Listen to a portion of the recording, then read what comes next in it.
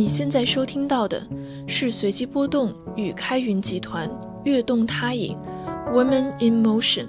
共同推出的系列节目。开云是全球高端精品集团，旗下品牌包括 Gucci、Saint Laurent、Bottega Veneta、Balenciaga 等。2015年，开云集团首次启动了 Women in Motion 悦动他影项目，通过在戛纳电影节上设立悦动他影奖，关注并表彰女性在电影领域的贡献。巩俐、简芳达、伊莎贝尔·于佩尔等知名女性电影人都是悦动他影奖的得主。随后，悦动他影更逐步延展至摄影、设计、艺术等不同领域。2021年，悦动他影在中国正式升级为专注女性艺术家互动与报道的全球社群平台，依托悦动他影官方微信公众号，探索艺术创作背后的女性声音和面孔。此次随机波动联合悦动他影，请来了3组中国的女性艺术家和创作者，她们分别是脱口秀演员、编剧颜怡颜悦，作家、诗人、学者倪占葛和导演编剧邵艺辉。他们的作品中既有悲剧也有喜剧，既有小时代也有大历史。他们以女性的视角、女性的笔触去关怀、去抚慰、去讽刺，也去颠覆。本期节目的嘉宾是颜怡颜悦。2年前他们第一次来做客时，正在思考成为一个女性主义者意味着什么。他们也很坚定地认为，所有创作都是为弱势者服务的。2年后，在巨大的动荡和不确定性中，在生活的裂隙中，在逃逸出语言之外的那些感受中，他们汲取创作的灵感和作为弱势者活下去的动力。他们说，如今我们唯一能相信的就是另一个女性的遭遇，希望我们都能以另一个女性的遭遇为起点，去感受，去连结，也不停地去创造。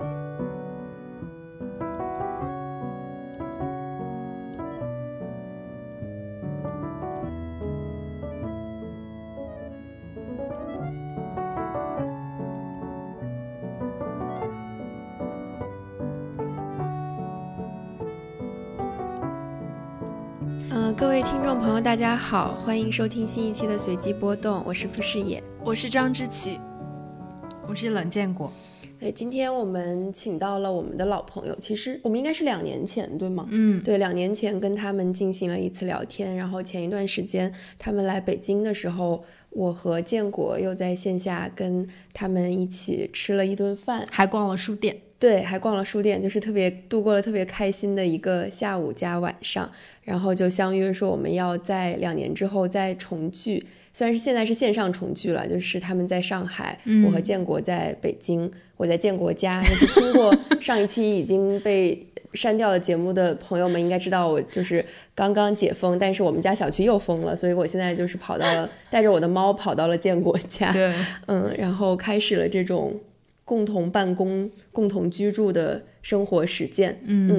对，那我们先来介绍一下我们的嘉宾，就是颜怡颜悦。颜怡颜悦要不要跟听众们打个招呼？大家好，我是颜怡，我是颜悦，你是一个双胞胎。对，我们今天跟颜怡颜悦其实是第2次聊天了，然后是因为有这样一个系列节目的契机，然后这个系列节目最开始我们有一个简单的同题问答，然后是我们3组嘉宾全部都回答了同样的8个问题，那我们就先来问一下这8个问题吧。第一个问题就是，还记得你第一次自觉的创作是什么时候吗？创作了什么？颜怡，你自觉的创作是什么时候？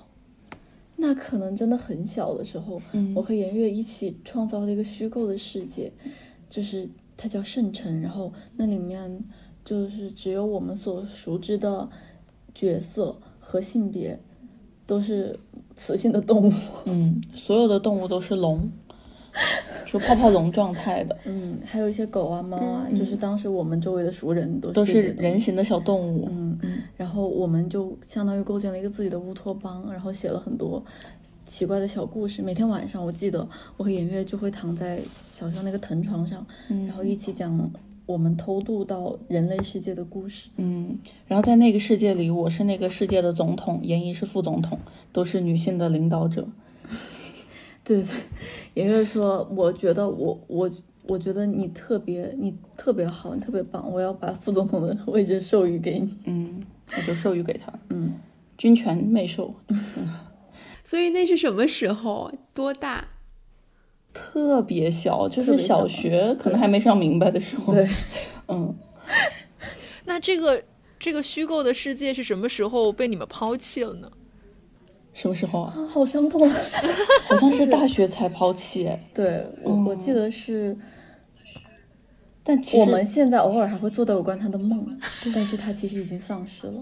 而且我们对彼此的昵称其实就是来源于这个世界。对，有点不要说太丢人，羞于告诉大家的昵称。没有昵称。突然很好奇，笑死。好，那第二个问题是在创作的时候有什么小癖好或者是小迷信吗？我的癖好就是写不出来。这是你的癖好是吧？是啊。对，颜悦经常这个癖好会发作。然后我觉得迷信应该是没有的，我们是坚定的无神论者。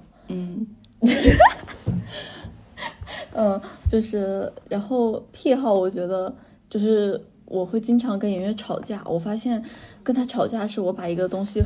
口语化的方式。对，就是我们经常会害怕没有办法用人话去说一个东西，所以这时候我就会去跟颜悦吵架，然后来让我们的东西不再那么书面。那颜悦知道这个吵架的目的是这个吗？我知道啊，我在2次剥削他。好，第三个问题是有没有一本书、一部电影或者是任何的文艺作品让你们重新认识了你的性别？我觉得比较系统性的认识的肯定是《厌女》这本书。它就是非常非常完整的和用比较有趣的文学性的方式给我们梳理了一下我们自己对这个世界的认知，产生的种种异样的感觉。它就是告诉我们为什么是这样子的，然后提供了非常多理论上的支持。但是我觉得就是一开始有那么一点点触动的，其实来自于特别特别多男性作家的那些文学作品。就是很多很多，我记得是小时候看那个奥尔汉帕慕克的，那个时候看都是什么对，弗兰岑，就是诺奖一颁出来，然后大家就开始传看这些东西。所以就是基本上看的都是男性作家的作品，毕竟得奖都是男性嘛。然后但是从里面都能感觉到这些人物身上的一些比较超脱的东西，我觉得就有点让我重新认识自己的性别，因为它跟比较被周围的人教育我成为的女性不太一样。我觉得重新认识性别肯定要是上海千鹤子的书吧，就是厌女什么的。我觉得这本书是真的让我重新认识我的性别。然后包括他后续出了好多书，每一本都让我重新认识我的性别。你是翻转了好几次是吗？就是他真的能把我的认知更新到我觉得是一个新的维度。好，第4个问题是创作男性人物时，你们觉得自己能真正理解男性吗？或者说这种理解对创作是必要的吗？这个问题太好了，因为我最近正在思考这个问题，我在写一些男性的角色嘛，不管是小说还是剧本里面。然后我前几天真的就突然间，可能是也是看多了一些就我脑子里有过载的那种电影和那个书的评论，就是说这个把女性人物塑造太刻板啊，或者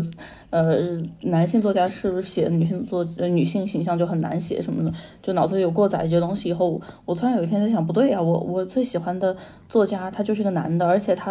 我很喜欢他那本书就是《自由》，他塑造的一个现代女性的角色就是又复杂，身上又有罪，但是他又能够是一个完整的很热烈的人。我就在想，那他是怎么做到的呢？他到底是他是剽窃他老婆，因为他老婆也是一个创作者，只是没有他有名，然后写东西我也没看过嘛，不一定，可能确实是没有他好。我在想他是剽窃他老婆的人生，因为他自己确实有很强的这种愧疚感对于他老婆，他就在一些散文里流露出来的。我就开始思考他，后来我就想，好像也不是这样啊，就是我就再去重新看了一下他写的女性角色，我觉得他基本上就是在把这个角色当自己来写，就是他没有去想，因为我也同期对比了很多作家写的女性角色，有男有女嘛，有一些我就感觉他们对这个角色特别刻薄，以至于虽然挺好笑的，但是能让我感受到这种距离感，就是我跟这个人物之间有一种，他作为作者是一种特别超脱出来的，在拼命的贬低自己人物的那种距离感，其实是让我很不舒服。但是他就不会，他写出人物就是他又有罪，但是你感觉这个作者没有自视甚高的把自己放在一个居高临下的位置上去批判他，所以他写出来的人就是非常的复杂，而且跟你距离又很近。所以总的来说，我感觉就是他就是在他没有把这个女人当成是这是一个女人，那我了不了解女人呢？我要去观察一下我周围的女人什么样子。他就是把这个女人当自己来写而已。当然也要收集一些女性生活真实的素材和境况。但基本上就是他不把女人当外人吧。我也觉得这个问题非常好，因为我自己看一些男性作家写的女性人物的时候，我就会觉得他非常不理解女性，但是更多时候我感受到这种不理解是这个作家刻意要假设自己是一个女性，然后才会去添加的一些刻板印象。然后包括我们自己有的时候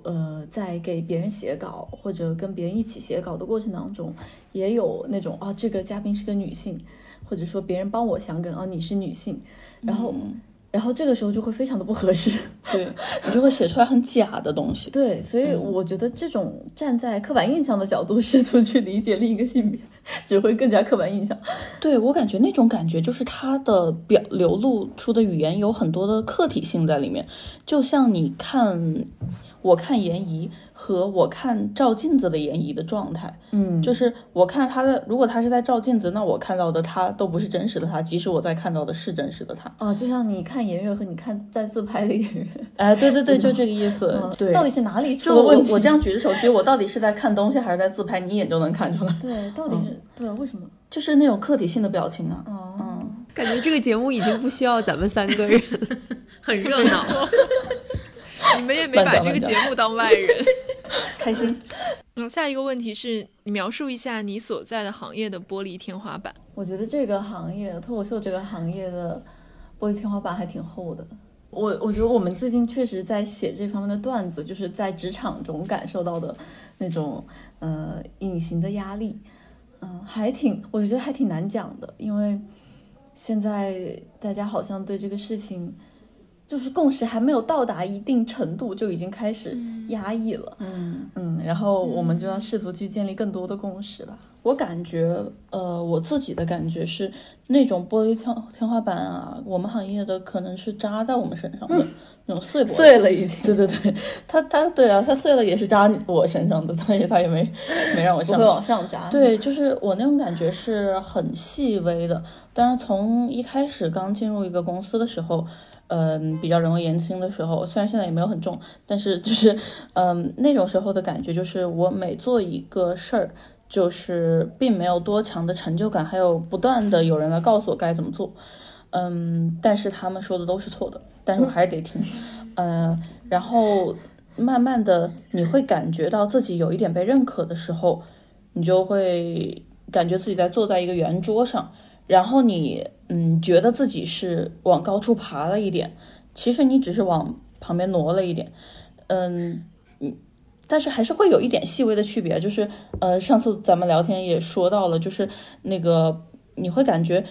比如说有新来的女的新人实习生或者新人演员，他们说话其实很好笑，但是没有人会理他们，没有人会笑他们所说的笑话，就觉得就是一句很普通的话，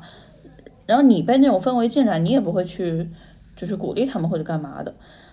但是后来你仔细想想就不对，其实这句话很好笑，我就老是有点滞后，你知道，就是我就想到我一开始进入行业也是这种感觉，尤其是我自己有一个自知之明，就是我说话的好笑程度并没有多，就是日常说话的好笑程度并没有多大的进步，但是越来越多的人觉得我说话好笑，就是因为我受到了社会层面的认可，所以大家会觉得你是一个先入为主认为你是一个说话好笑的人，所以那你说出来的这句话以及你下一句要说的话一定是好笑的，它就给予你更多的认同。然后我觉得作为女性，可能作为所有新人吧，都是需要这种认可的，不管她口头上愿不愿意承认。所以这个东西就是我会感觉，如果我跟更多的女孩子创作者在一起，她们会更愿意去承认彼此说的东西是好笑的。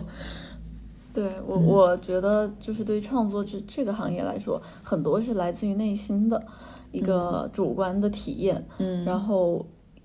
我们女的特喜欢反省。对，然后就很容易变得没有自信。下一个问题是，如果你的作品无法发表、播出或者上映，你还会继续创作吗？绝对不会继续创作了。但是对我来说确实是非常大的打击。对，尤其是像我们现在知道了有受到很多限制以后，我们就会开始自我阉割，就是朝着一定要发表的方向去做。就是我还是没有办法接受像卡夫卡那种人生，就是写出来以后死后才发表，或者他其实根本就不想发表嘛。但是我觉得对我来说，可能就是还是一个比较脆弱的人。就是因为他从来没有发表过，如果卡夫卡发表过以后，你再告诉他你再也不能发表了。有道理。对我来说，我可能还是就是非常非常需要吸附到别人的认可，和也不是认可，其实就是一个回应吧。对啊，就是觉得，因为我真正感兴趣的还是人。所有创作都是多少带着那种感觉，就是会有人看到，会有人理解，对，然后也会治愈别人的这种心理的暗示吧。包括我觉得我其实真正感兴趣的就是人本身，就是别人。我会觉得人其实都很奇怪，只是当人数超过一个人的时候，大家就开始隐藏自己奇怪的属性。但是我就很喜欢去发掘别人那种隐藏起来的奇怪的属性，那这个就意味着我得跟他们交流，所以我觉得必须得发表。对，第7个问题是如何看待自己的年龄和变老这件事。我不想变成颜怡那样比我老5分钟的样子，因为每分钟都在变得更像我。哎呦，对，我去年还看了那个欧文亚龙的那个直视骄阳，然后就是他写了一些直面死亡焦虑的书，然后让我对死亡焦虑这个事情产生了很大的兴趣。因为我发现就是倒不是真的说人类并不怕死，人类只是他没有意识到死亡在对自己起作用。然后我觉得年龄焦虑其实它再往深一点就是死亡焦虑，就是让你时时刻刻质疑自己在世界上的意义。我觉得还挺好用的。死亡焦虑。欧文亚龙是吧？我之前以为我完全不在乎年龄和变老这件事情，后来我意识到是因为我们家这个基因，就是我妈到现在看上去还跟30多，就有点吓人的那种。我觉得我妈一定有什么心理疾病吧，就是没有，她有道林格雷的画像。对，她应该在出卖自己的灵魂。但是对，因为她连医美都不做，她就完全就是保持青春。然后我就意识到，可能只是我没有注意到我在变老，我可能觉得只是今天没睡好或者怎么样的。对。然后但是我前段时间跟一些就是年龄稍长的女性，非常优秀的女性们聊了一聊，我才意识到我内心底层肯定是有对于变老，以及死亡焦虑的。但是看到他们就直接跳过了焦虑这一层，直接缓解了我的这种潜在焦虑。我觉得就是我们看到的，就是比较年纪大的女性并不够多。当我们能够更多的看到他们像双胞胎一样，我们现在很少看到双胞胎，我我们就会有那种感觉，就是自己很孤独啊。对。但是如果我们能在世上看到足够多的双胞胎，我们就会觉得这是正常现象，我们并不是怪物。对，前段时间我们在医院连看到3对双胞胎，我们就会觉得哇，好棒啊！这个世界上我们并不是孤独的。然后想，不对啊，为什么在医院碰到这么多双胞胎？是不是双胞胎都有什么女性疾病？对，基因缺陷吧，可能是。只要我们看到足够多的60岁以上女性，就不会觉得活到60岁是很难的事情。对对对，就不再隐藏起来。好，最后一个问题是，下辈子还想要做女性吗？在我接触女性主义的时候，我会觉得我比男性要幸运，因为男性没有这样一个机会来认识自己。但是如果从很多很多层面考虑，我还真的没有那么想到，就过得舒服的这个层面是吧？对。哎呀，不知道啊，反正我也不信有下辈子这回事儿，觉得是女性就不会信下辈子。其实，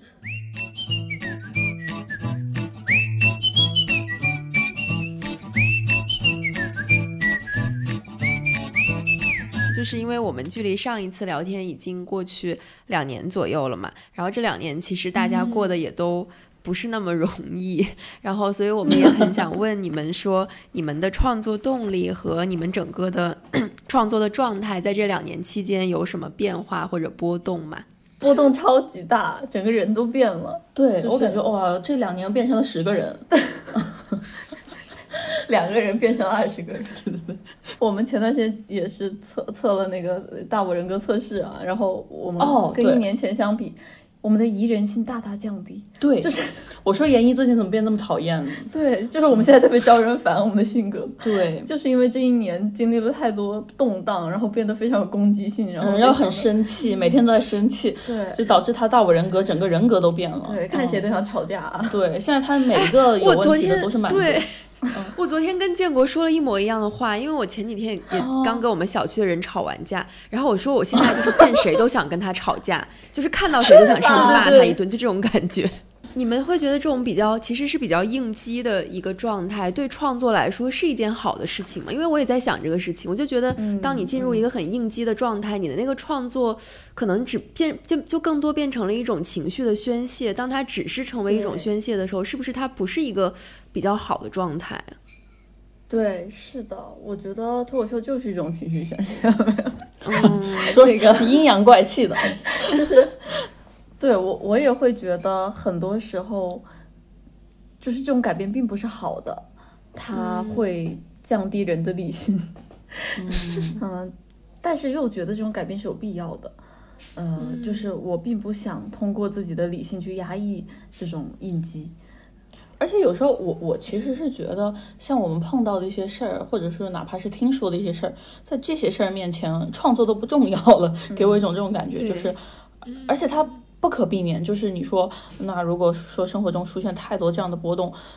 那我的创作怎么办？那其实我也没有办法，我就只能去应对，这就是我的人生，这就是实际上发生的事情，就是我也。因为大家都会感觉到我们的人生跟自己2年前期望的发展不太一样，然后自己就会想说，我要不要去努力把自己的人生掰回正轨啊？但好像现在我都看不到那条正轨了，就是其实我的人生正轨了，对，就是，而且好像都在小区里，而且好像这个状态也并不是那么的新鲜，就是好像人类一直都在干这样的事儿，就是一直处在一个荒谬的，随时在颠覆的一个状态里面，然后我觉得创作有一个要素就是去对抗和解释这种动荡吧。就像我自己在情绪波动非常大、非常痛苦的时候，虽然说也有抑郁到完全什么都不想说、什么都不想做的状态，但也有写下一些我之前意料不到自己会写的东西。但是说实话都不重要的，在那些事情面前，可能对于结束了之后是重要的，就是把这些东西写下来。我觉得我不知道是不是有点过于接受自己了，我想就允许自己对于环境做一切的反应，然后把自己这种这就是宜人性降低的表现，不健康的状态呈现出来。就是我觉得我有一点像那种就是核爆之后的那种变色龙在适应核爆之后的状态。对，然后而且是就是遇到什么诡异的事情，我都呈现出来。就是因为我曾经会觉得，哎呀，人不能就是完全没有自主性，没有理性，必须要压抑一些不好的东西，然后呈现好的东西。然后后来看到那么多人其实全都是在反映环境呢，每个人都生活在他的时代之下，那我为什么不能在这个时代就成为一个疯子呢？对啊，这个时代就是盛产疯子。对啊，我觉得这就是这个时代带给我的礼物啊。这时代不想给你这个礼物。就是说我们也会有这种感觉嘛，就之前我们第100期的时候大家也会聊说，你以前觉得很重要的一些事情，你觉得现在都不重要了。就是好像做节目，比如说我们每周稳定的更新或者一些表达也不重要了。但是同时我也很同意你刚刚说的，比如说在这个期间你确实就一方面你会有很多新的感受，然后另外一方面你也觉得说这些感受很难用语言描述出来，因为好像你的现有的语言和词汇已经不足以支撑你去描述它了，就是感觉你的语言都是陈旧的，然后你的感受是全新的，然后你意识到你这两者之间的那个裂隙你永远无法填补，并且你每天那个感受在不断的更新，而你的语言在原地踏步的时候，就会有一种不知道怎么办的感觉。我不知道你们会不会有这样的感受，因为其实对你们来说，语言和表达就是也是要去反复锤炼的嘛。这恰恰是我想创作的动力的来源。就是像你说的，完全就是对我来说是准确的，就是我们的生活变动中间产生那种缝隙是从我们的语言里逃逸出去了。那些感觉，那些感受，那些以前不能轻易被描述和承认的东西，我觉得恰恰就是处于弱势的我们这群比较敏感的，可能是女性，可能是弱势者，可能是穷人，可能是 whatever， 就是这些人他们能感受到的东西，我觉得是这个时代最应该被创作的东西，而且他们其实是最有力量的东西。我觉得这一点其实大家都有感受，所以大家如此关注这些东西，就是这些不能够轻易被传统的语言所管理的东西，就是创作能给我带来的，也是能给人类带来的东西。那你们觉得在这种情况下，就刚刚说其实我们很多时候在说这些新的感受的时候，它其实是一些痛苦，而不是一些欢乐的或者说幽默的东西，而你们从事的行业其实是要带给大家笑，当然这个笑背后可能也有一些是痛苦，但是你们最后呈现的形式是需要让大家可能会心一笑，通过一种幽默的方式呈现出来。你们觉得这个痛苦能转化成幽默吗？我觉得可以，我觉得这个转化是非常直接的，就是通过因为面对这些痛苦的时候，我们已经没法用别的方式来应对，就只能用幽默。我觉得这是脱口秀会受到欢迎的一个原因，就在这个时代大家都其实挺无力的。而且很多时候我觉得包括我们有很多朋友们，他们就是演员朋友们，他们的作品里就做到了这一点，像小贾写他父亲的段子，我觉得这些就是他们做到了。而且这些痛苦对我来说是它不是一种用笑去消解的，就是并不是说这个事儿很难，然后大家但是我如果能把它转化成笑声，笑一笑就过去了。我觉得其实它是那种笑，就是你之前说的戴安的，就《傲骨之战》里面戴安笑的那种哈哈讽刺性的笑，就是好像是说我们所有人内心都知道事情有可能是变成这样的，就是我们潜意识里会知道说毕竟之前连纳粹那样的事儿都发生过，那你生活中出现多糟糕的事情，你内心多少是有点预料的，就是不会有人说这不可能，这绝对不可能，就是一定是大家内心会觉得这个事儿有可能发生，只是我们要尽力去避免它。但是直到又有一件糟糕的事情发生之后，你的那种笑其实就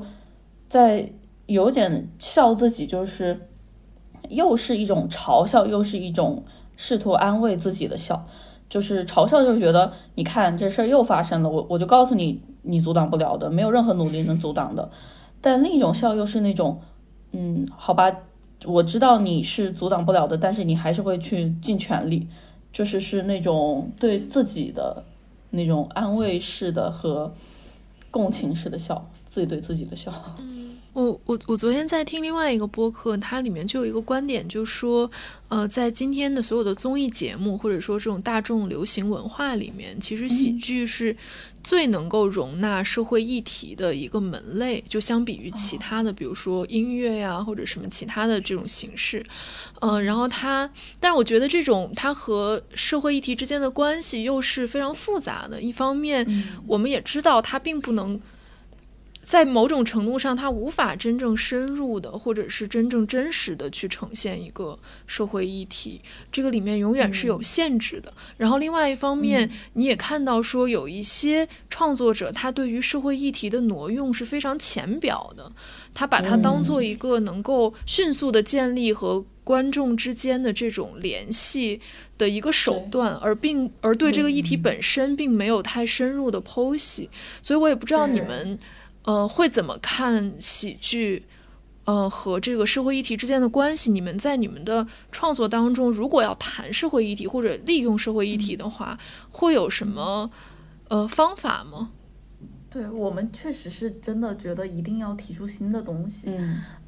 而且你多少得对自己的观点负责。就虽然说你一旦说出来一个观点，它就是很有可能是被曲解的，但是我觉得就是得尽力去保证自己表达自己想表达的意思。对，我记得我们刚入行的时候，大家一起创作啊，然后我们也看很多人作品，然后那个时候感觉有一些创作就是他虽然讲社会议题，但是像你说的就是非常的只是去呈现那个非常古旧的东西，对，甚至就是有点刻板印象，他只是把这个事情说出来，但是他没有任何的批判，我觉得是没有去想把这个事情改变的那种力量。我觉得所以当时我们俩就说，以后我们写东西一定不要去重复这种现状，我们要去提出一些新的东西。当然这些肯定是建立在这些学者呀，一些比较有社会责任感的人，他们去研究，就是踩在他们的肩膀上，然后我们再去说他们的观点嘛。所以我觉得如果大家能够去不断的去更新自己的认识，然后那么在娱乐方面我们也会有更多的话可以讲。而且我会觉得说我也想跟所有的创作者去讨论这个问题，就确实是我们也一直在试图理清楚这个问题，你知道吗？就是它其实真的很难，因为尤其是涉及到社会议题，那至少要对这个社会议题以及它背后的很多现象要了解。就像我觉得像你们就做得很好，你们会去深入了解很多社会议题的背景，然后包括它后面的一些理论，然后才去讨论它。那对于一些即时性的创作者来说，他可能就觉得那我今天上台我就要上台了，我就随便把它当个梗说了。其实这肯定是不负责任的。但是作为我们这个门类，我就要去引用一下囧司图在那个有一次辩论中说的话，就是就有人问他，为什么你做一个喜剧演员，你天天要讲这些沉重的东西，是讲社会话题？他说，那你反过来想一下，为什么只有喜剧演员现在在讨论这些沉重的话题呢？你们记者干什么去了？对的，因为他在跟一个记者辩论。但是总的来说，我想说的就是我会觉得其实真的很难，因为像如果我要去谈论一个社会话题，我要去收集那么多资料，我甚至可能要去看论文。哇，那些论文写的，我去，这谁会看这些东西？我就完全看不下去，你知道吗？就看完了，就是我看一两句话就阻塞我思路一整天，因为它完全属于两种不同的文体，我要把我的整个语感从那个东西切换到喜剧上来，我这样疯掉了。就是其实对我来说，所以你们就得吵一架。何止是我觉得跟他吵架都不能缓解掉这种痛苦，就是对我来说的痛苦可能是因为比较愚笨吧，我真的是需要在不同的文体之间切换，对我来说最大的痛苦是这个。对，然后所以我就觉得像随机波动这样的平台，这样的就很作品专门去讨论一些比较深刻的话题。对，我觉得其实脱口秀想做到这一点还是有难度的嘛，它其实很难去很深入，然后所以说这些都是我们的救命稻草。对，我觉得你们真的做到了一个变成了夸夸。这个方向不对，方向不对。真的，对的，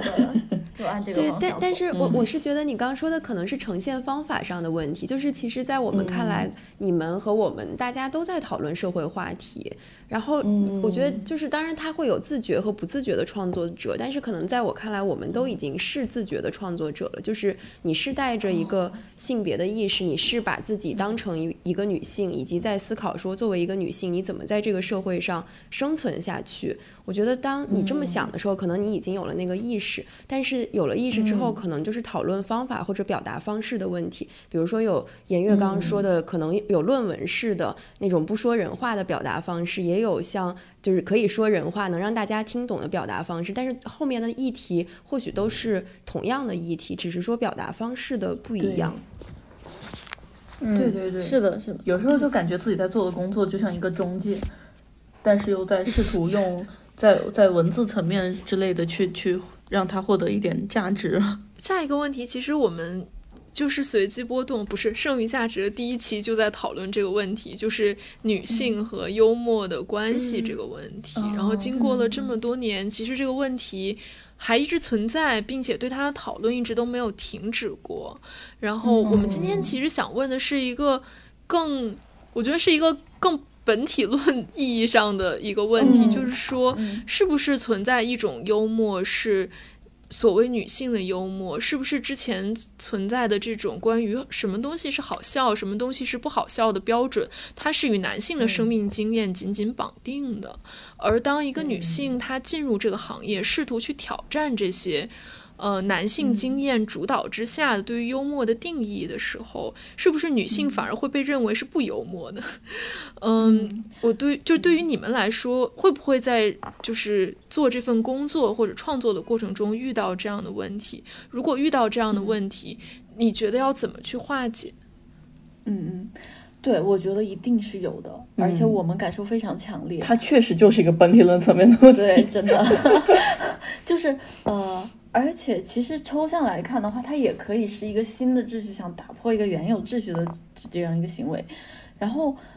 对于像我们有个非常好的朋友，他也是一个喜剧演员，他叫3D，然后我们都是江西女人，然后我们之间互相讲话开玩笑，我们就非常能够 get 到对方的笑点。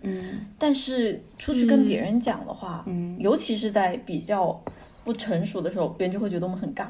然后这就让我感受到非常强烈的差异。就是那比如说我去改段子，我就会找3D 一起改，不然的话我找男生，可能他就不觉得你这个东西好笑，他也很难帮你改。对，所以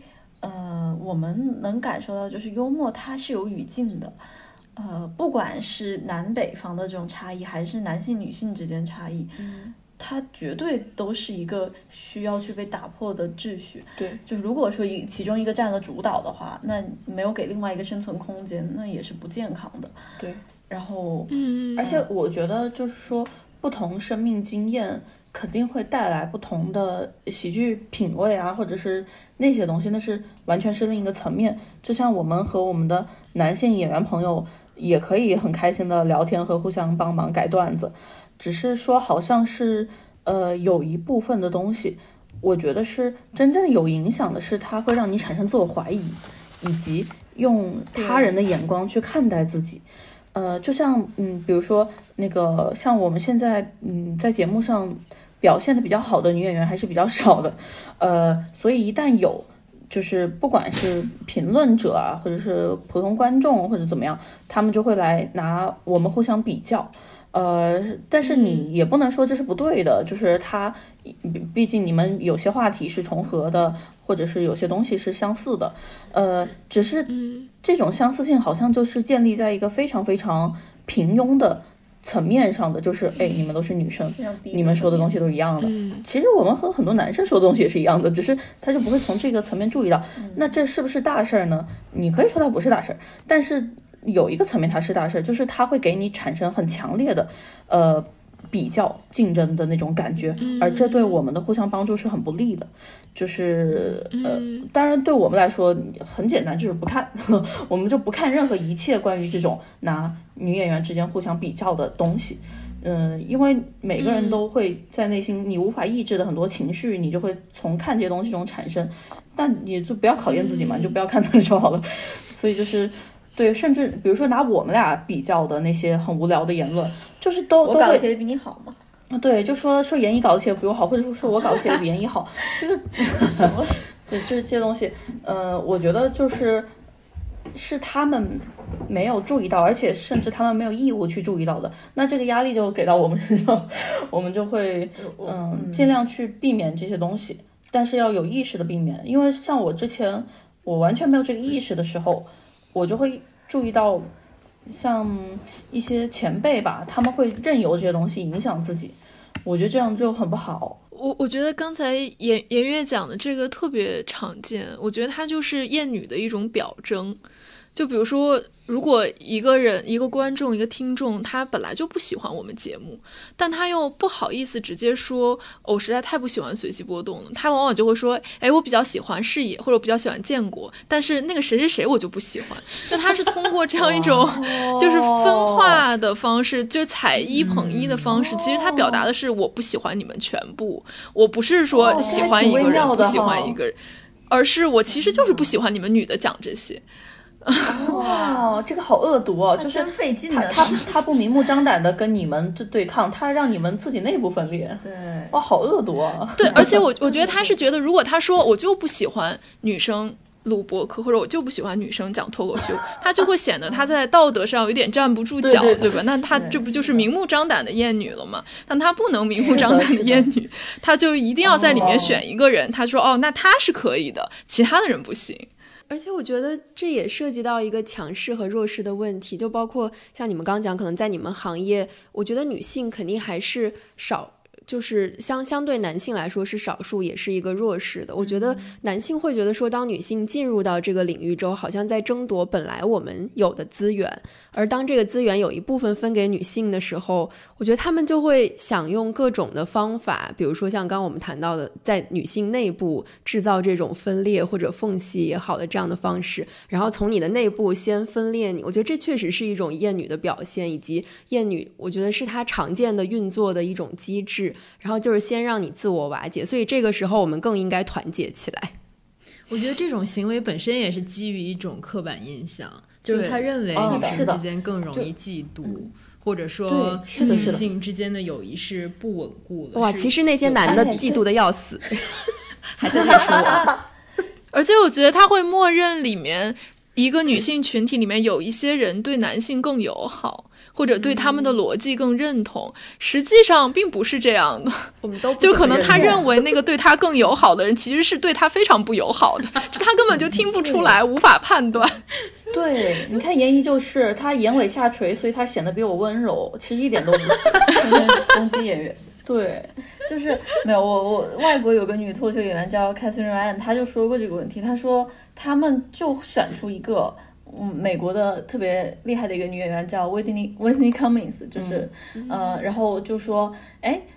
她很好啊，我们男都认可她。对，维尼上综艺了，维尼拿到什么巡演了，她是最棒的女脱口秀演员。然后这样的话，当有女脱口秀演员说为什么不多给我们一些机会上节目的机会啊，或者什么，他们说那你有本事做成 Whitney 那样。对，就我们有一个了，对，一个就够了，他就可以用这一个来打压。你们不是没有机会，你们是不够好，不像 Whitney。对，就是打压一种，对，就是真的就是有这种现象。是的。所以就而且我觉得很多这种倒不是说这个事儿，就是你知道最好笑的是这个事儿甚至都本来没那么重要，就是有些人他们就是不会说话，你知道吗？对，而且我之前就觉得说好像社会一直存在一种倾向，就是说当我们说一个女性很好很成功，应该成为女性中间的榜样的时候，这个榜样往往是一个男性认可的女性。就回想我们小时候那些被我们认可的女性偶像、女性榜样，它往往需要男性的背书。而我觉得今天实际上我们就是要反对这种男性的背书。我觉得现在情况其实反过来了，就是男性最恨谁最讨厌谁攻击谁最厉害，然后反而是一种背书，就是因为他是真正触痛了他们的那个人，而不是说他招男性的喜欢，他变成了一个背书。我觉得现在女性也在慢慢转变这个观念了。我觉得这几年其实包括颜怡颜悦，最近我也在看那个一年一度喜剧大赛第2季，然后也有3个女生组成的一个组合，我就会觉得说最近几年真的有很多很棒的女性创作者就是出现在公众视野里面。身为女性观众，我们其实能够一眼识别出来，就是有哪一些女性创作者她们在努力创造一些新的东西，就像刚刚我们讲到的，你们也提到的一些新的东西，或者说新的议题，或者说思考一个议题的新的方法，而哪一些创作者其实在沿用一些旧的创作模式，不管是这种常见的炒 CP 啊，或者什么，就这种非常能够或者说卖一个人设，就是大家其实都已经很熟悉，并且因为对他很熟悉，所以能最快速的赢得来大家的喜爱也好，掌声也好，或者说笑声也好。然后我就会觉得说，我看到的这些包括我喜欢的我认可的这些女性创作者，其实大家是在一种知道可能我们创造的这些东西只是有很少的受众，只是在一个很小范围内传播的阶段，但是还是会有勇气去做这件事情。就像你们刚刚说的，其实是一个特别负责任的创作者，在我看来，因为你们也愿意去承担那个后果，可能那个后果意味着说没有那么多观众认可你们，没有那么多观众接受，然后最后导致的结果是淘汰。但是即便这样，你们也还是愿意在舞台上面去讲出来你们真正内心相信的东西，而不是你们认为说他会获得高票的东西。所以我会觉得其实是非常有勇气的一件事情。不知道你们在这个过程中会有很挣扎的时候吗？其实我本来以为会获得高票的我们也是，但是我觉得就是最近看喜剧节目让我很气愤的一点就是这个，就不管是就我们就不点名说具体的节目了，就是我们觉得认为特别好的，你认为它很有创造性的东西，反而比不过一些有的时候很俗套的很陈旧的东西，所以我会觉得很生气这个时候。对，我们其实真的也并不是说就要搞自杀式袭击，就是真的其实是想通过内容获得认可，然后但是今年就遇到很多意外的情况，以及很多不可描述的困难，不可描述，就我们的判断其实比较失灵了今年，然后我们尤其是第2期讲的，虽然大部分都没有播出，其实是我们非常想讲以及觉得其实效果会不错的一期，所以我觉得这个也但我觉得回答你的问题就是确实是内心就是有这种我要讲出我想讲的话，这种东西那感觉是一种生命力，它并不只是一次上节目，它是能够带给我们生命意义感的一个东西，所以是很难去压抑它。我觉得下面就是我们可能想问的问题，就是因为今年脱口秀大会也办到第5季了嘛，然后你们也参加了好多年了，那在这几年的过程中，其实这个节目也获得了更多的关注，包括给你们带来了更大的名声啊什么的。你们觉得这几年过去，你们在这个行业里面的位置有变化吗？我们还是唯一的双胞胎。对，其实我们对这个感触还挺深的，就是刚开始的时候会觉得这个领域完全是陌生的，并且它看起来有那么多的名利在其中，似乎非常诱人。但是就是进入这个行业这么多年，然后也完全能够感受到这种东西对人的改变，以及当一个看似非常诱人的东西就是我想怎么表达，就是它又同时能够腐蚀你，那是什么东西？硫酸。对，当这样一瓶浓硫酸给到你面前，你怎么去抗拒它呢？就是我觉得一个创作者其实可能，反正我这几年的感受就是，一个创作者可能真的不能变成一个非常名利双收的人，不然的话，他怎么去相信那些被构建起来的虚假的东西呢？就比如说，如果我能够在上海买房，然后能够去就是过一种非常安稳无忧的生活，我怎么去相信我的生活其实可以随时崩塌，然后我可以随时去感受到别人的痛苦呢？其实可以啊，我觉得并不是说创作者就一定得穷，就是或者是怎么样的，我还是希望创作者能活得好一点的。但是我觉得你的意思应该是就很难做到吧。其实你想，大多数创作者想有钱都很难有钱啊。也不是，我的意思并不是很难做到，我的意思就是他在这个行业其实可能因为这2年的爆火没有那么难，但是带给我的冲击就是如果我真的变成那样，就是有点屁股决定脑袋这样。其实我的感觉是，就是我很喜欢的一个剧，一个非常短的那个 BBC 几十年前出的一个我非常喜欢的演员叫 Alan Rickman， 就是演 Snape 教授的那个他有一个独白剧，他就是演一个法国大革命里面的一个人吧，他在被可能是死刑之前。他在参与一个，他去布道，他是一个牧师吧，可能，然后他就有一句话，就是说 ，I shun fame, it costs too much， 就是，我就觉得这完全就是我的感受。当你可以获得一些利益的时候，你立即能看到它的代价有多大，就还挺恐怖的。那怎么去衡量这个诱惑和代价呢？在具体面对一个事情的时候，你们的衡量是什么？我觉得首先就是生理反应，就会恶心。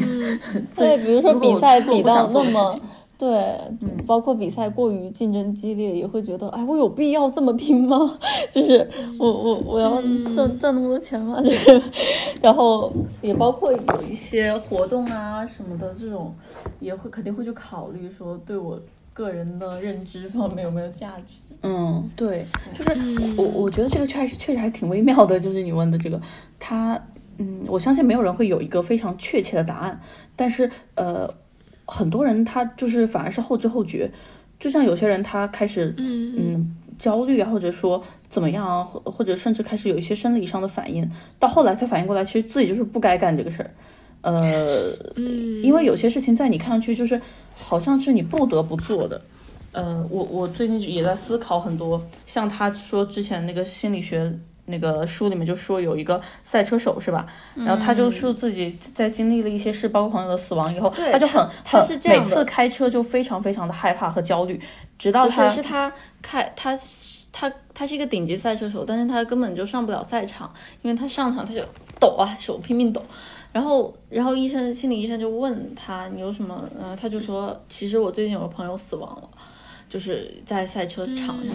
然后心理医生就说，然后他就觉得，那其实你都问到这个了，那肯定是这个朋友的死亡给我造成了心理阴影，导致我去害怕这件事情。他就问医生，我该怎么解决这个，让我好上赛场。医生就跟他说，这说明其实你可能最好不要再上赛场。他说，其实你的身体在提醒你，你可能像你朋友一样死掉。对，这就是彻底改变了。因为我觉得当你还稍微年轻一点，20多岁的时候，你那个死亡焦虑不会那么明显的降临在你身上。其实你潜意识里就觉得人生是无限的，你内心就很傻的相信自己并不会死。所以你就有一种对人生不用负责的那种欢脱。就自己想这么作死怎么作死的那种。直到有一天你经历到一些事儿，然后意识到你会死，倒也不是什么大事，只是你忽然意识到我该对自己的人生负责了，我可以选择一种别人认为不好的生活，或者别人不羡慕的生活。但其实这个是挺难的，因为我感觉我自己以前的人生中很大的成就感都来自于别人希望过我的生活，所以我才会去想过那样的生活，直到我意识到我自己并不想过那样的生活，只是别人想过而已。就是接着刚刚知琪问的那个问题，我们其实也很好奇，因为其实在你们参加这个节目的过程中，也越来越多人认识了你们，然后也很喜爱你们，然后包括那天我们去吃饭，其实那个路上和晚餐的时候都有人认出你们，并且要和你们合照，可能那个老板也会把你们的照片放在那家店里面，我们看一下。对，就是你们会觉得这种名声给你们的生活带来了一些什么样的变化吗？我觉得会，其实真实的变化没有那么大，但是我会不停的提醒自己不要沉浸进去，对，就不要觉得好像有名是一件多么了不起，其实也没有那么有名啦，就是大家通常是在街上处于半叫得出名字叫不出名字那种状态，而且对，其实不会太有名，就是对，但是我还是觉得就是会提醒自己吧，因为总感觉如果真的沉浸进去不会有什么好下场。对，就是他在吸着我做我不想做的事情。就像我觉得对我来说最大的影响可能也就是快递不敢写真名之类的这样的小事，然后但是更多的是一种，我觉得是一种摧残，因为我尤其是在疫情被封控的时候，就是你有些时候，当我正好还写了一套这个段子呢，就是它会在一些细节上让你有一种你地位升高了的感觉，就是那种有钱感，或者说有地位感，但其实你并没有真的有钱或者有地位而已，就是你知道的这个都是即使有也是暂时的非常短暂的一个东西，但是那种有钱感就会让你心里产生一种扭曲的感觉，直到它后来慢慢的影响你的人格。就像比如说像我们经纪人对我们特别好，他就会去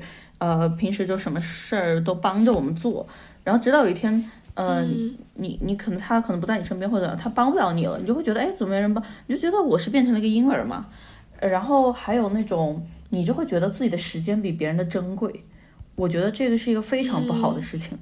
就是虽然我知道很多人会认为这是合理的，像会有人会有助理啊，会有老婆呀这种帮他去处理生活中的一些琐碎的杂事儿，交给自己的老婆女朋友之类的。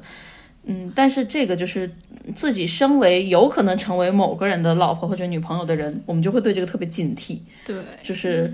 我不能即使我觉得我再有所谓的能力呀，再有所谓的才华呀，委曲就是虚幻的东西，我都不可以让另一个人的生命就是来为我的生命服务的。除了颜一，对，颜一除外，颜一就是为了给我捐献器官而出生的，虽然她是我姐姐。对，所以就是还最近还挺警惕的对于这个事。我觉得这个感受就是比如说很多时候我们也想说天哪，好想要一个人，就是好想要一个助理，或者好想要一个人帮我们处理所有我们这个公司我们3个都不想干的事情。但是比如说我们好想说我们赶紧招一个实习生吧，然后这些就可以让他干了，然后但是这个招实习生的过程也让我们很痛苦，就没有办法进行下去。对，然后最后就变成说还是自己干吧。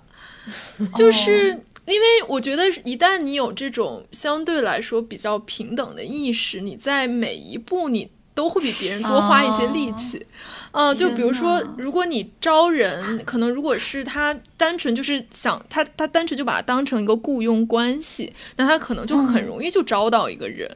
然后像我们可能就希望他是一个跟我们合得来的呀，能做朋友的呀，我们希望特别尊重他呀，我们希望他能在这个过程中也获得意义呀。那你这个招的过程本身也变成了一件非常复杂的事情。对，就是我们本来是想招这个人，是想为我们减少麻烦的，但招这个过程，就是这个过程本身它就是一个很麻烦的事情。太好笑了。对，完全理解这种感受。对，但我觉得它其实也是一个女性生活的隐喻，就是因为好像我们既定的这个规则，就像刚刚知琪说的，好像大家都习惯了一个雇佣关系，而不是说去平等的把你的工作伙伴当成和你一样的人，而是当你在一个雇佣关系里面，你可以用钱去解决，或者像你们说的，比如说你可以用钱去购买一个服务或者什么的，我们已经习惯了这样的关系，所以当你去实践一种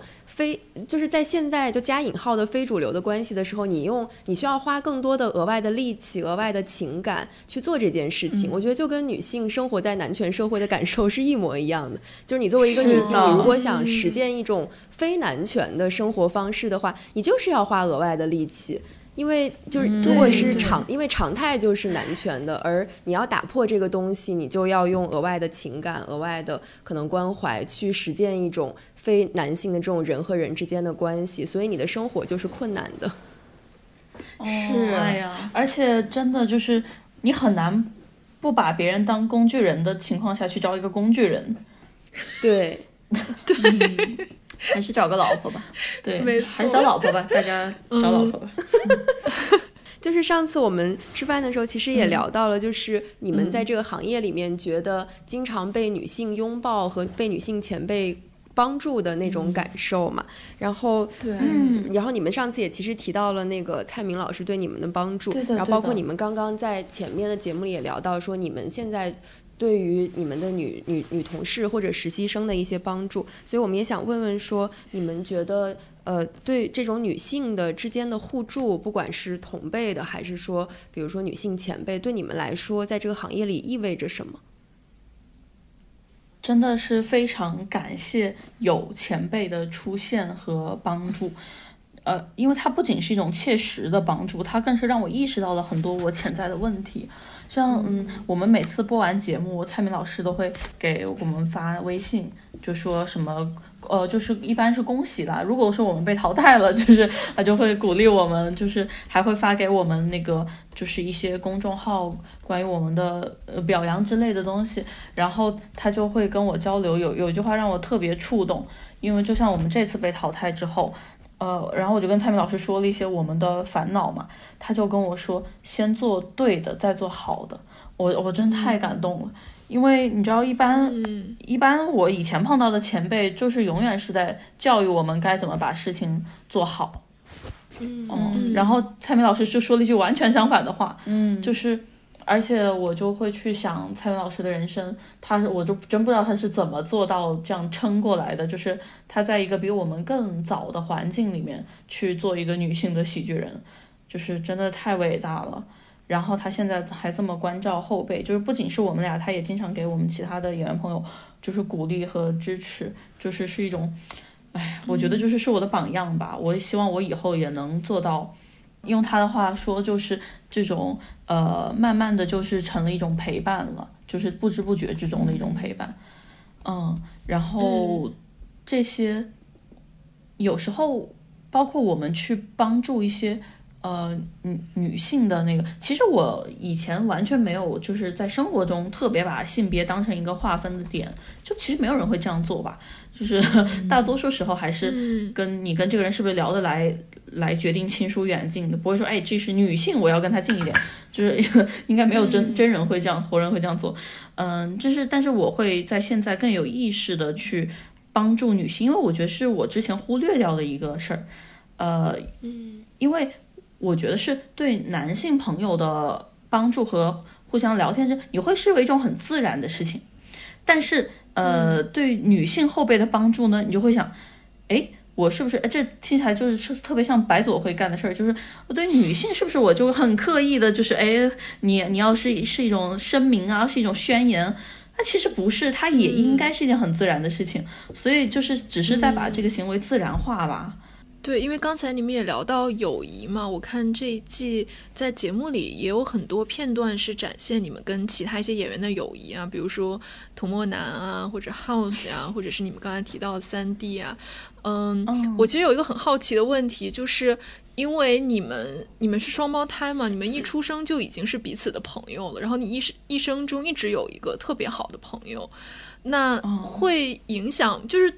你已经在有一个最好的朋友的前提之下，会跟我们这些单胞胎在交朋友的时候有什么不一样吗？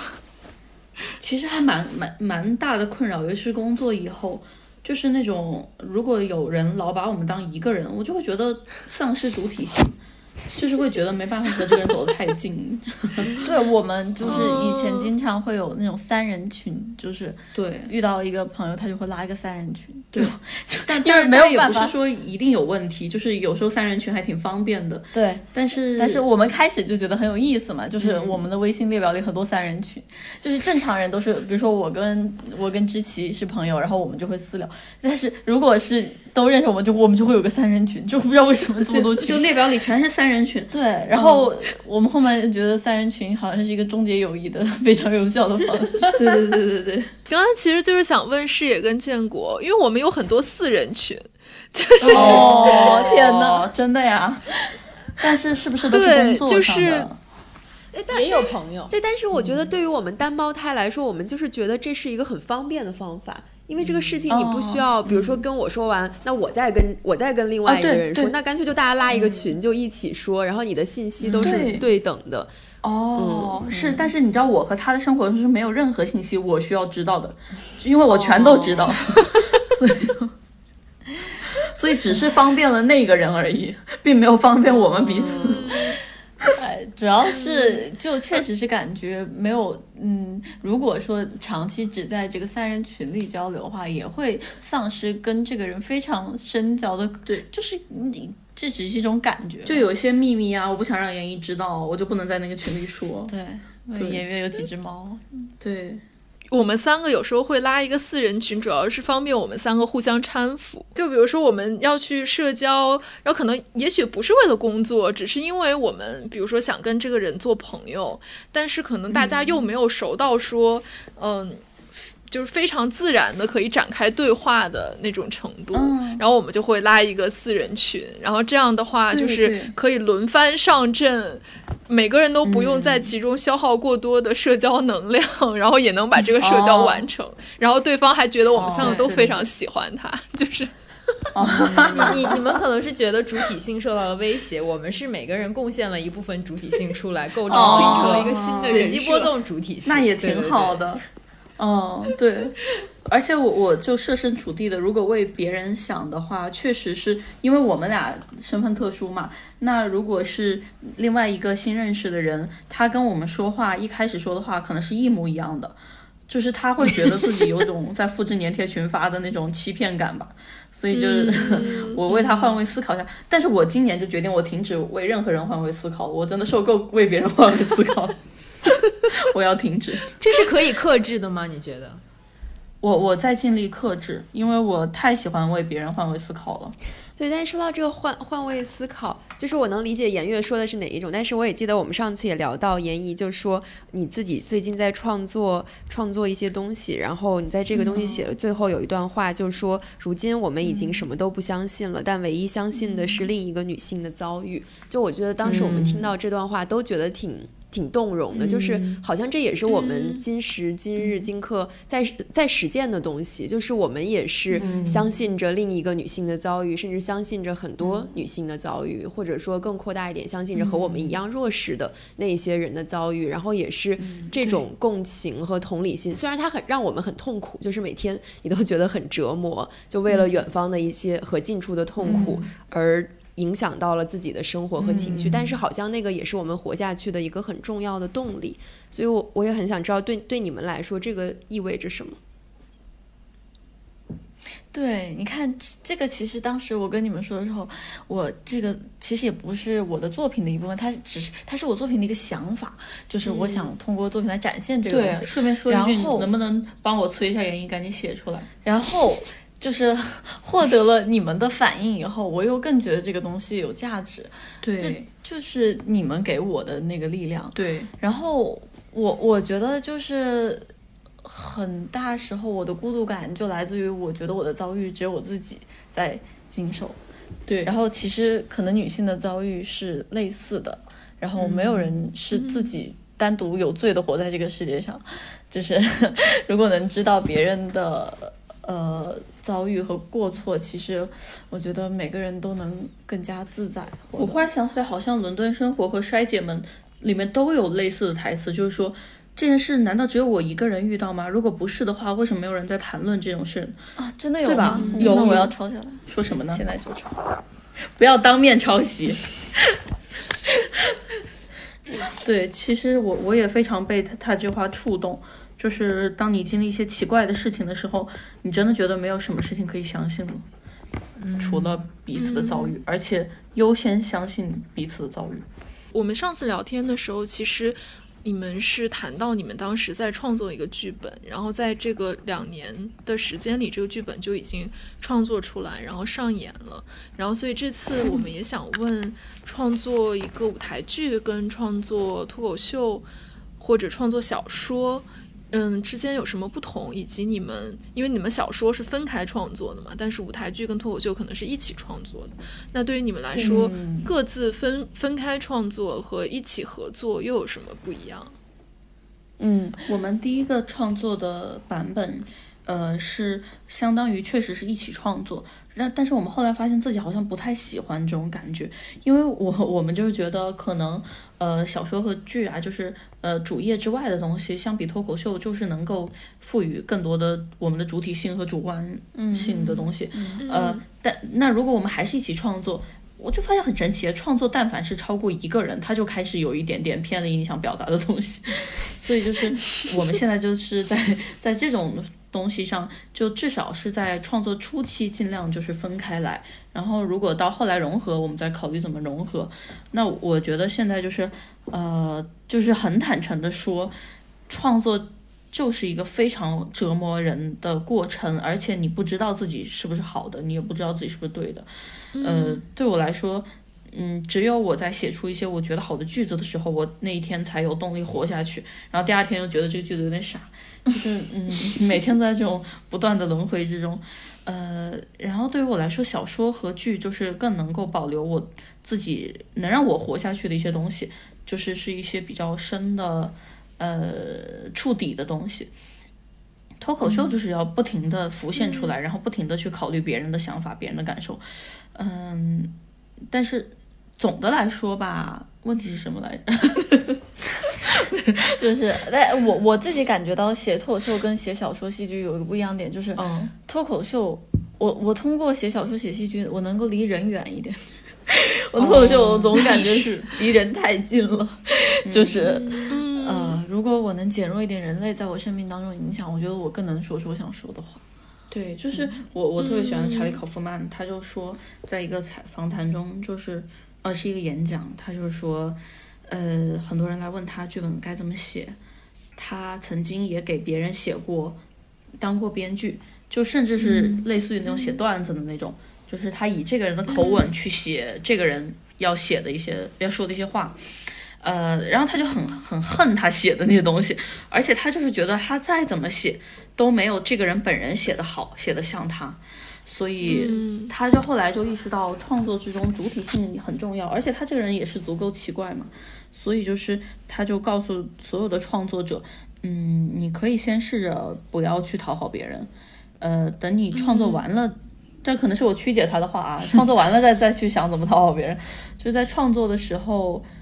你要尽情的剖开你自己，去表达你自己，对自己坦诚，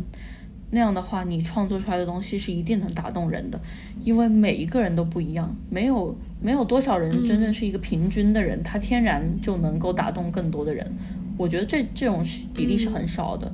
大多数人都是在把自己贡献出来，甚至在众人面前解剖自己，而这样的东西通常是能够触动别人的。提到你们这种跨题材的创作，我记得你们上次来随机波动的时候也提到说会从读书里面提取很多灵感，然后来超越自己个人经验的局限。我也想问你们在就是今年的创作里，以及你们上半年在上海可能封控的状态下，你们会觉得哪本书对今年的自己特别重要吗？可以跟我们的听众分享一下吗？有那本啊，就是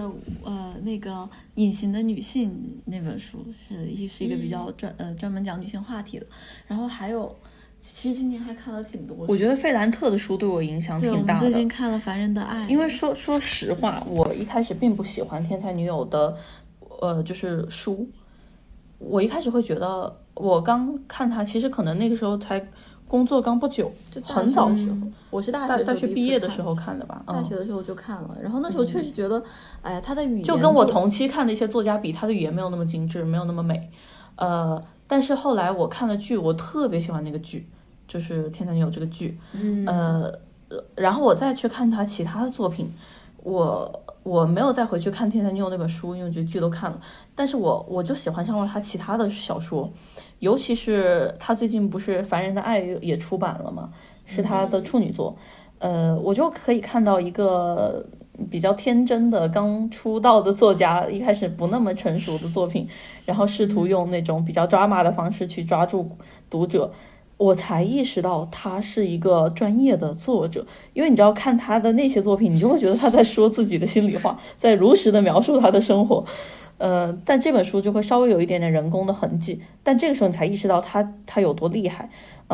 就我很难去评价他的文学成就，因为我看的还不足够多，但是我会觉得说他是非常非常有能力去告诉你女性的生活中那种很隐秘的生活，尤其是他的那个年代，大多数女性并没有什么成就，并没有什么可以说得出口的东西，她整天的生活无非就是围绕她那个小房间，她那个买了多好看的衣服，然后自己老公又跟谁出轨了，自己女儿又怎么样了，就是一些家常琐事。她很难去给你说一个特别特别的至少是很明显的说出一些大格局的呀，政治经济上的那种东西，但是她就是能够在描述这种细节之中展现出女性的生活有多么可怕，和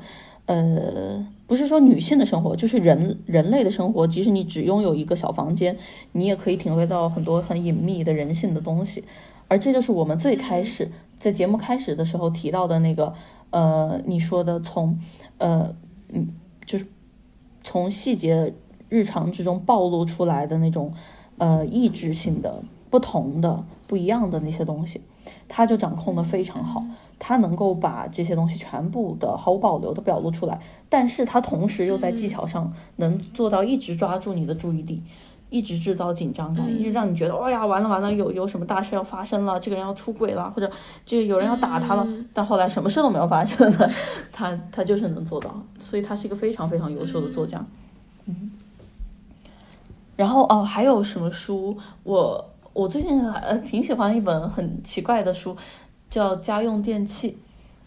是汪明安老师写的，是汪明安老师的，是不是？对论家用电器对吧？论家用电器。对，那本书在我家，我在这儿没有，这是严怡家。然后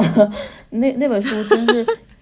因为我最近正在写一个这样的人物，他就是莫名其妙的仇恨一切的那个家用的电器和家具吧。一个女人，这也是有点来源于我在疫情期间，我就开始盯着我家的桌子，我就开始生气，我就觉得这桌子凭什么长这样。我就开始对那个桌子特别的产生恨意，然后写了一大堆就是对我家的各种家具和电器的恨。后来我就意识到这可能是来源于某种更深层次的恐惧吧，我就觉得这个东西可以发展成某种人物的人格，就把它写下来。然后后来我看到这本《论家用电器》，我就震惊了，我觉得我就好想去采访汪明安老师，他知道自己在写什么吗？他知不知道自己写的东西有多好笑？天哪，好想组一个颜悦跟汪明安的局，介绍你们认识是吧？做一期这样的节目，咱们做一个线下活动，就是一个爱家电的男人跟一个恨家电的女人之间的对话。线下活动，线下。那猴年马月了，咱还是线上一下。哎，我想听这个，这个好有意思。他那本书写的真的非常好，非常有哲思。是的，我们一直在撺掇他写下部。我觉得他那本书真的有英式喜剧的意思，你就感觉他在阴阳怪气这些东西，你知道吗？而且他要是改成一个英式喜剧，一定非常好笑。我就不知道汪明安老师是不是有意识的，他知不知道自己在写的东西很好笑，还是他觉得这个东西真的非常严肃？你们见到他本人就会发现他没有在搞笑，但他确实很好笑，认真的，但是很搞笑，那就更好笑了。本期节目献给汪明安老师。最后这个走向没有想到。然后我还推荐给我很多朋友，他们童木南也买了这本书，他也觉得他看的特别有意思。就是他也是一个天哪！哎，我们举行一个3方会谈吧，请你们跟童墨南一起。好呀，因为而且最后发现现究竟谁是对什么脱口秀贡献最大的学者，竟是汪民安。对，那还挺多的。那我们在这一期节目的最后就先许下一个小小的愿望，对，将来做一期汪老师、颜怡颜悦和童漠男的。就是汪老师也没有想到会进喜剧圈，西方哲学和脱口秀的碰撞。太好了，我去从他身上攫取更多的能量和素材。对，那我们这一期节目其实差不多就到这里，然后也非常也非常开心和颜怡颜悦聊天，然后我相信就是听到这期节目的朋友们应该也能从这期节目里听到很多他们的力量，就是虽然这几年对于大家来说都非常的不容易，但是创作者们还是在这种很困难的环境中还是在努力，还是在想要去做一个负责任的创作者和表达者。然后希望大家也可以做负责任的观众和听众，也希望各行各业的女性都能像颜怡颜悦一样吧，就是在整个女性的一个脉络里去获得连结，跟自己提携自己的长辈，然后也去关怀可能比自己更弱势、更边缘、更年轻的另外一群女性吧。对，大家联络起来，互相爱彼此。对，唯一相信的就是另一个女性的遭遇。是的。为什么这话像我说的，不是你们说的吗？期待你们接下来的创作，然后也祝你们拥有创作的自由和不被审查的自由，虽然对我们来说都很难。喜欢这个祝福，谢谢，你们太好了。那就感谢大家收听这一期节目，我们这期节目就到这里了，我们下期再见，拜拜。拜拜，拜拜。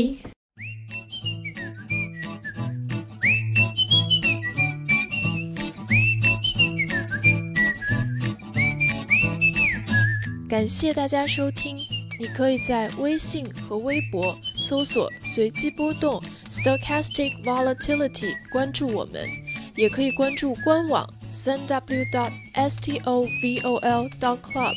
还可以在苹果播客、Spotify、Pocket Cast 等泛用型客户端收听我们的节目。